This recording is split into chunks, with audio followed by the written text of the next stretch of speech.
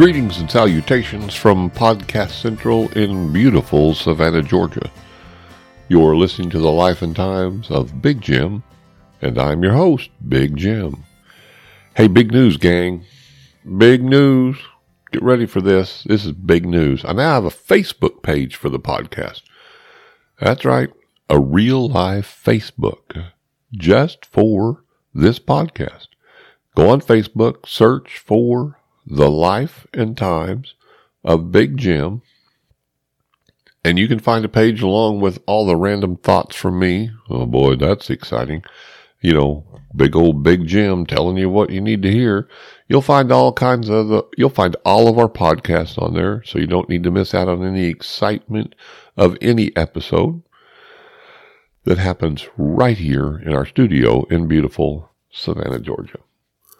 Once I have 100 followers on there, I'm going to do something kind of special. I'm going to have a live podcast right there on the Facebook page.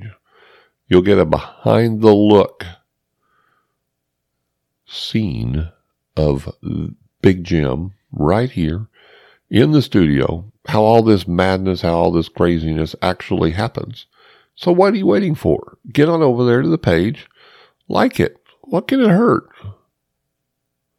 Are you still here? Why aren't you on Facebook right now? I'll wait, okay?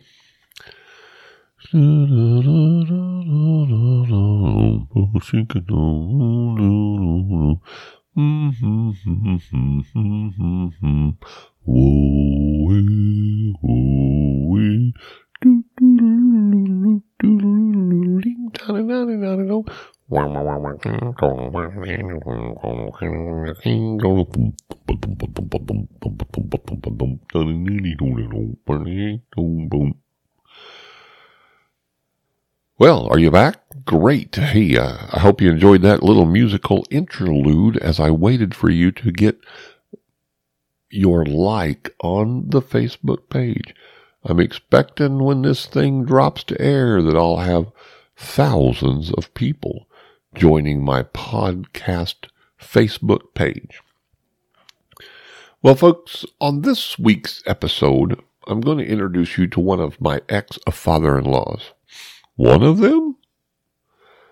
Yes, one of them. If you are a listener, I may not have ever told you, but I've been married like 3 times, so I've had a couple of father-in-laws, a few father-in-laws. I've had some father-in-laws, but this one would be ex-father-in-law number 2.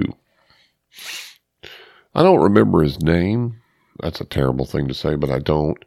And I don't remember any more than 2 times in the time I was around this man that I actually saw him in any other clothing but a pair of bib overalls and a dirty white t-shirt underneath. This guy was a farmer.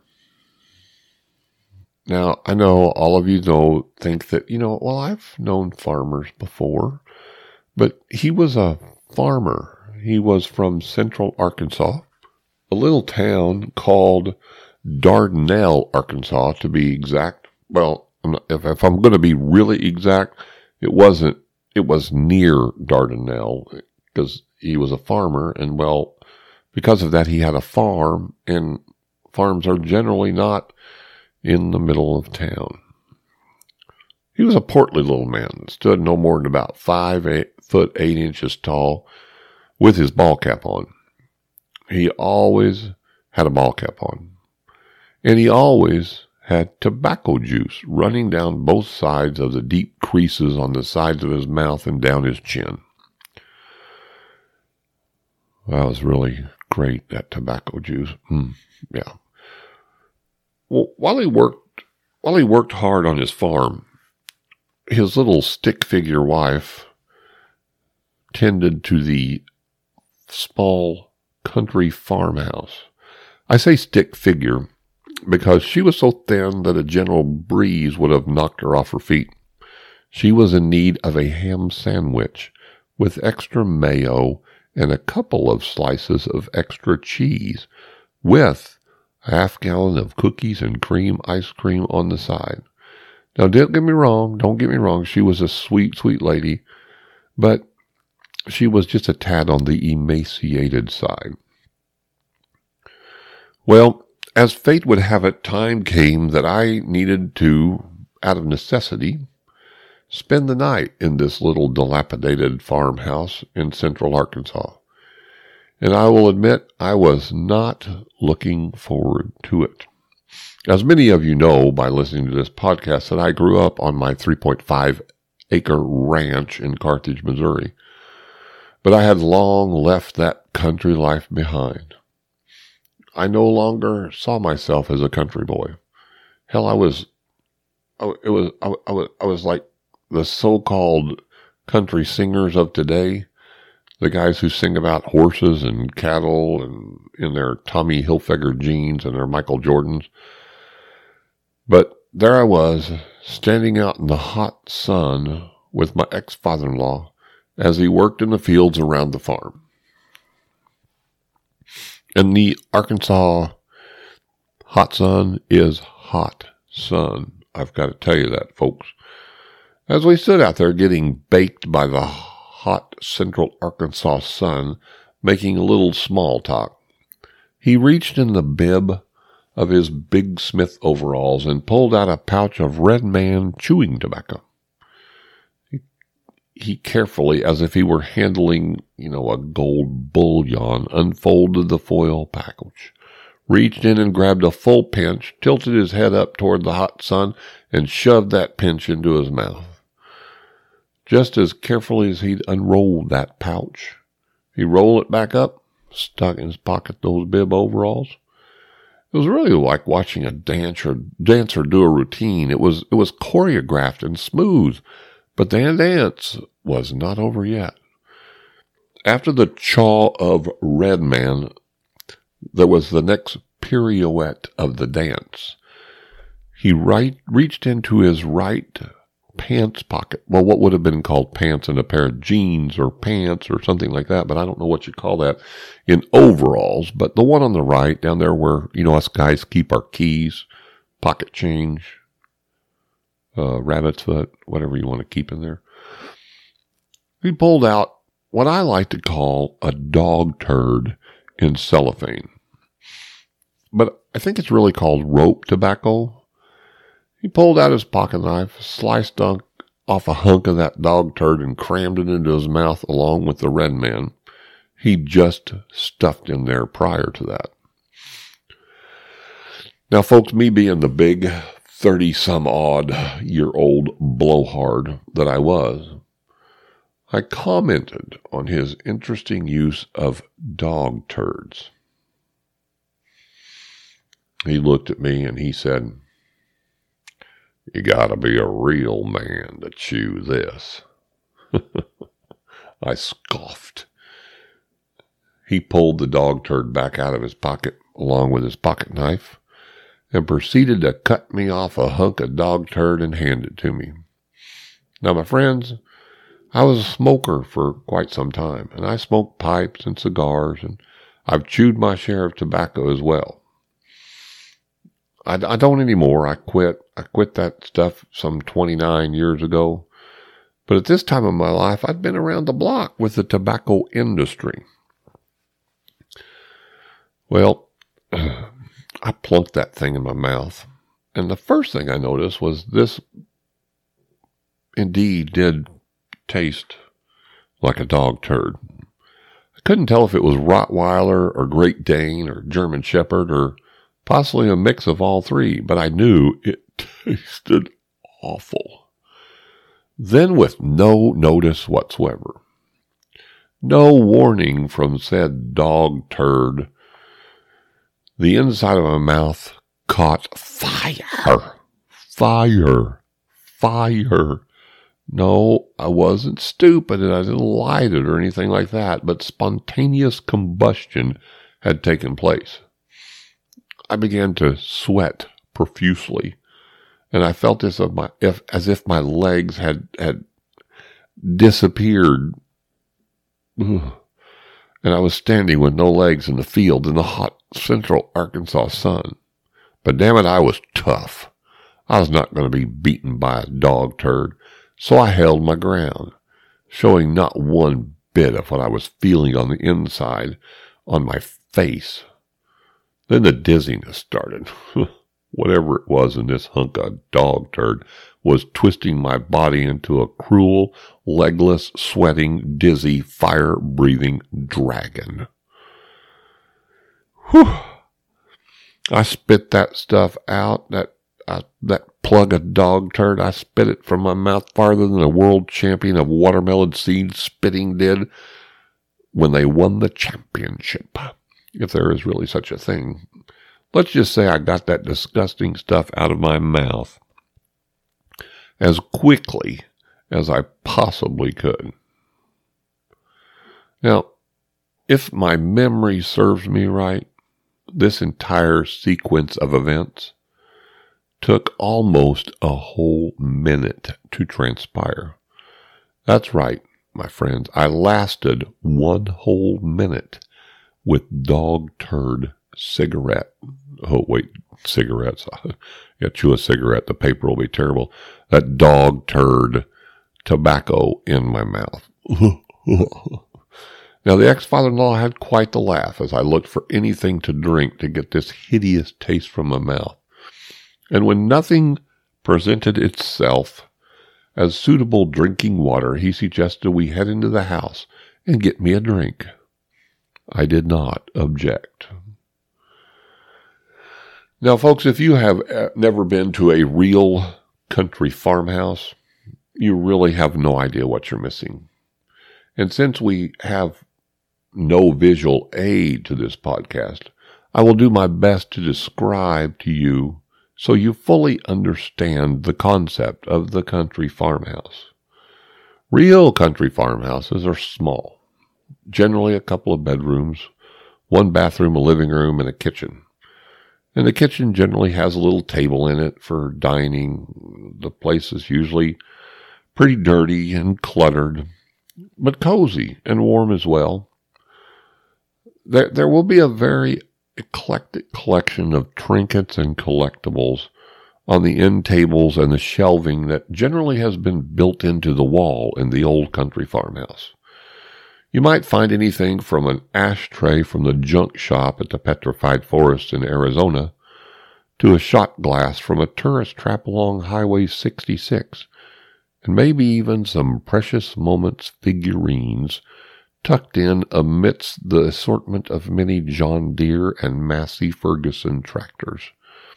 Sometimes these articles might be kept or displayed in a curio cabinet to keep them safe from the would-be shot glass thieves that might break in looking for a Route 66 shot glass.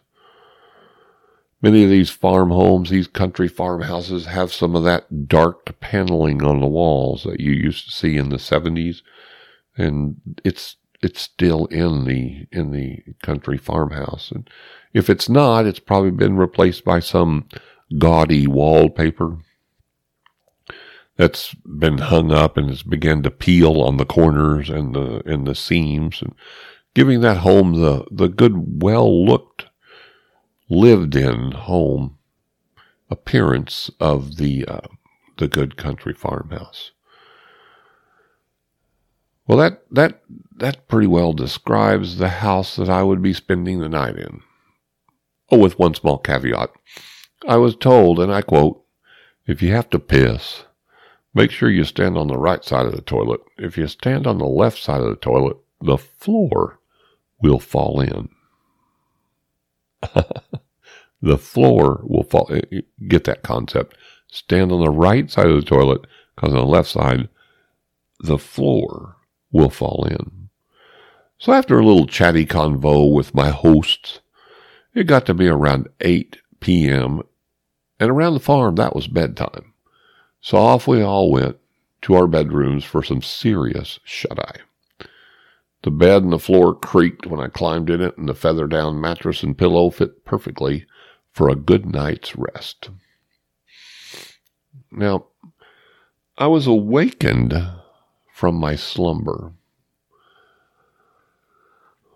but what I will say was most likely the best thing I had ever smelled in my life.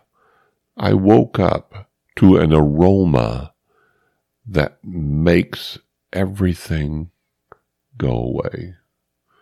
I'm aware that many of you do not know what a country home breakfast is. So let me explain. As I smelled the country farmhouse homemade breakfast cooking, Toothpick's ex-mother-in-law had awakened what to me should have been about 2 or 3 hours ago to prepare all this that she'd prepared, but probably to her it took about 30 minutes. She had made biscuits from scratch. There would be no store-bought biscuits in this country farmhouse. They were baking in the oven while she fried bacon. Not microwave, no, fried it in a skillet on the gas stove.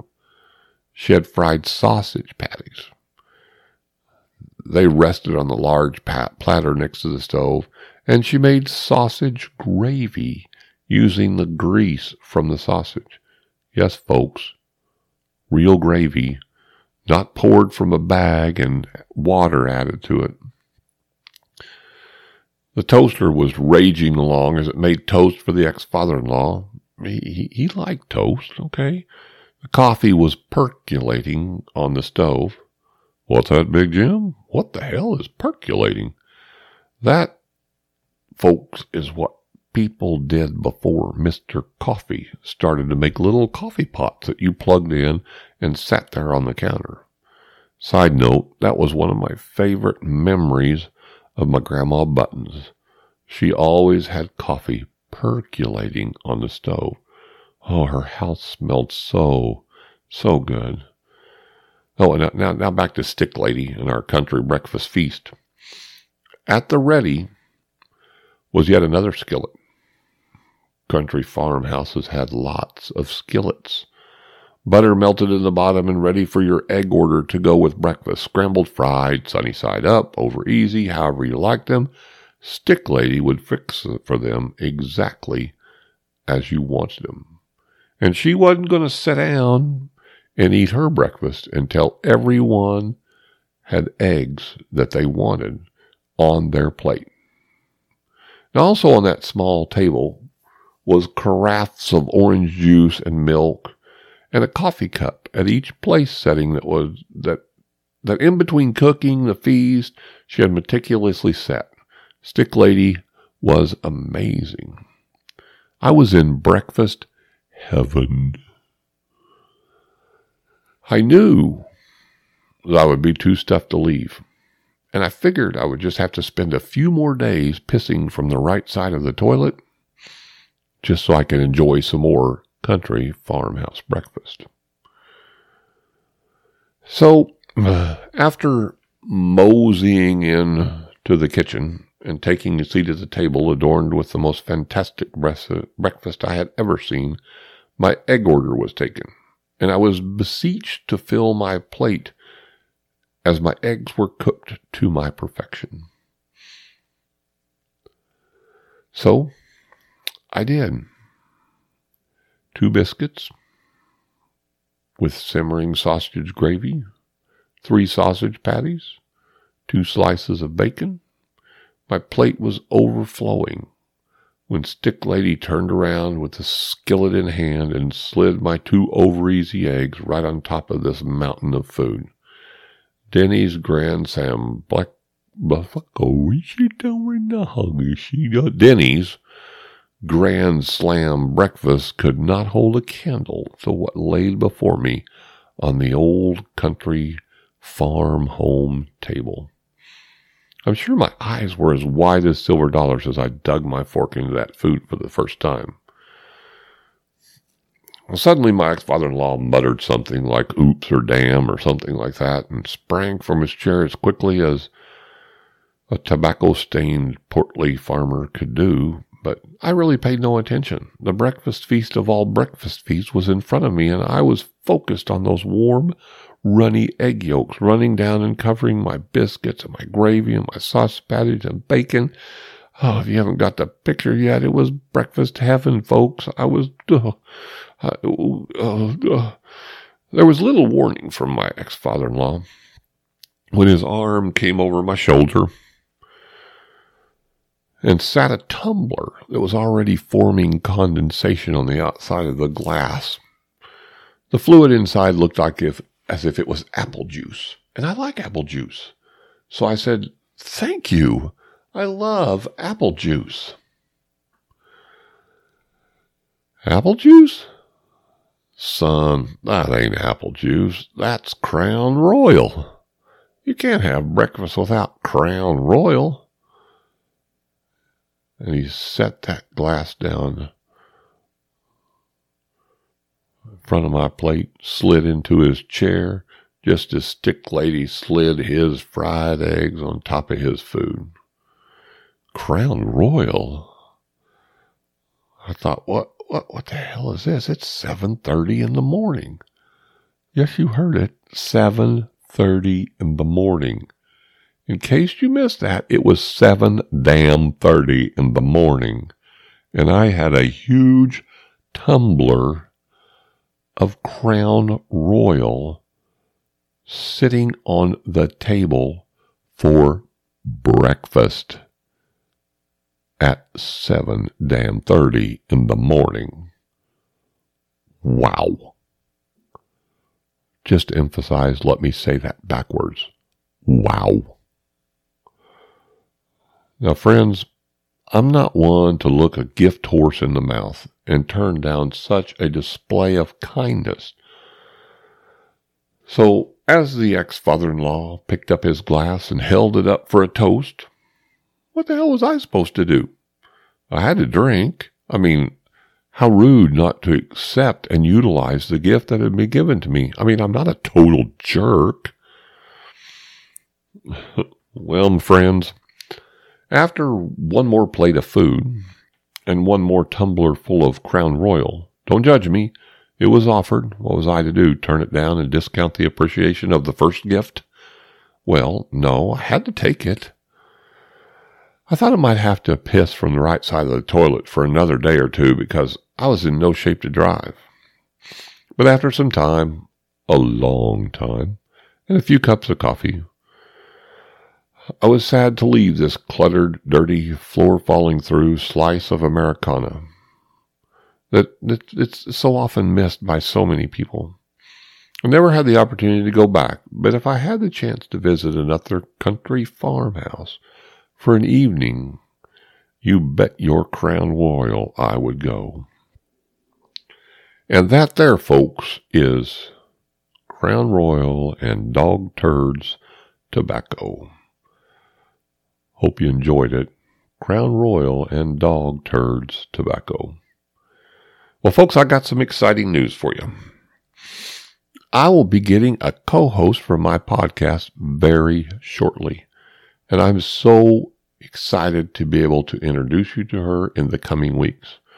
She will add such a new dynamic to the podcast, and we'll be discovering the hidden gems of Savannah for the Savannah local tourist portion of the podcast. I really don't have anything for the Savannah local tourists this week, so I'm going to tell you a little bit about next week's podcast. It will be a special Thanksgiving episode when I will just talk about all the things that I have to be thankful for, with some funny little twists and turns in there as we look back at Thanksgivings from the past. And if you'd like, folks, send me an email. Shoot me an email at bigjimenterprisespod@gmail.com. That's bigjimenterprisespod, P-O-D, @gmail.com. Send me an email. Tell me what you're thankful for. I'd love to read it on the podcast. I'd love to share some of the things that you might be thankful for as we get into this season of holidays and Thanksgiving and Christmas and all that fun stuff. I'd sure like to share some of the things with you. But as far as my little story for you next week, don't miss this one, because we're going to have a really funny story of a Thanksgiving food fight that very, very, very few people know about.